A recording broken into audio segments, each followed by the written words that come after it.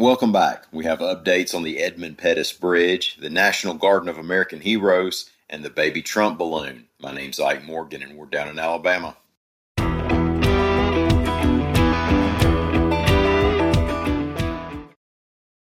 A bill intended for the coming Alabama state legislative session will address the issue of the potential renaming of the Edmund Pettus Bridge in Selma, Alabama, reports AL.com's William Thornton. Now, if you're unfamiliar with the discussion, the Edmund Pettus Bridge is the site of Bloody Sunday, when police attacked demonstrators during a 1965 Selma to Montgomery voting rights march. And so with many folks, the name Edmund Pettus now is instantly associated with the civil rights movement of the 1960s. However, there is the historical person of Edmund Pettus, who was a United States Senator and a Confederate Brigadier General. It turns out he also was a Grand Dragon in the Ku Klux Klan. Incidentally, a Grand Dragon was something like a governor in the Klan, definitely a rank or two above the mediocre dragon. Grand Dragon doesn't look great on the resume of a bridge namesake, so some people have wanted to change the name of the Edmund Pettus Bridge. Other people want to keep the bridge name the same. They argue that the name has recognition and historical value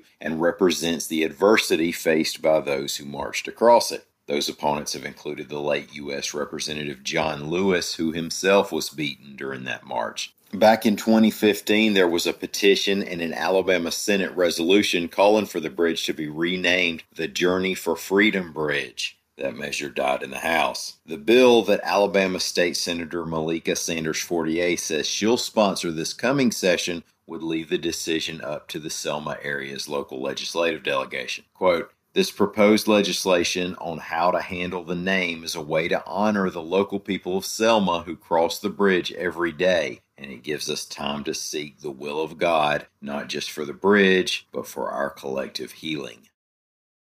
The proposed National Garden of American Heroes now has a list of 240 people who would be honored, reports AL.com's William Thornton. President Trump announced the plan this past summer to build a park that would honor Americans who, quote, have contributed positively to America. The president formed a group to work on the project, and how's this for government name? The Interagency Task Force for Building and Rebuilding Monuments to American Heroes. That group has now released its list of honorees, which include Muhammad Ali, Columbus, Alex Trebek, John Wayne, and 237 more folks. The Alabamians on the list are Nat King Cole, Helen Keller, Harper Lee, Jesse Owens, Coretta Scott King, and Rosa Parks. Others with Alabama ties include Martin Luther King Jr., George Washington Carver, and Booker T. Washington. The deadline for the proposed park would be July 4th, 2026. The 250th anniversary of the Declaration of Independence. Time does fly. A site for the park has not been determined. I know what you all have been curious about for the past few months. You've been wondering what in the world happened to that giant baby Trump balloon. Let's catch up. Remember, the unflattering 20-foot-tall infant with a face and hair that resembled President Trump made its debut during the president's first visit to the UK back in 2018. More of the balloons appeared, and then Alabama was connected to the story when a fella slashed one of them when it was brought to the 2019 LSU-Alabama game in Tuscaloosa with the president in attendance.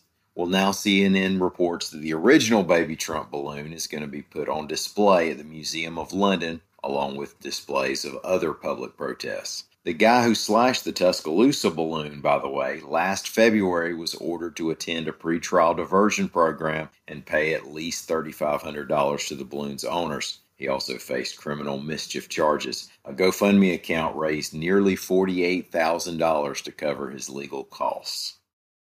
Thank y'all for listening. We'll be back here again tomorrow. Until then, stop by and see us anytime you can on the World Wide Web at AL.com.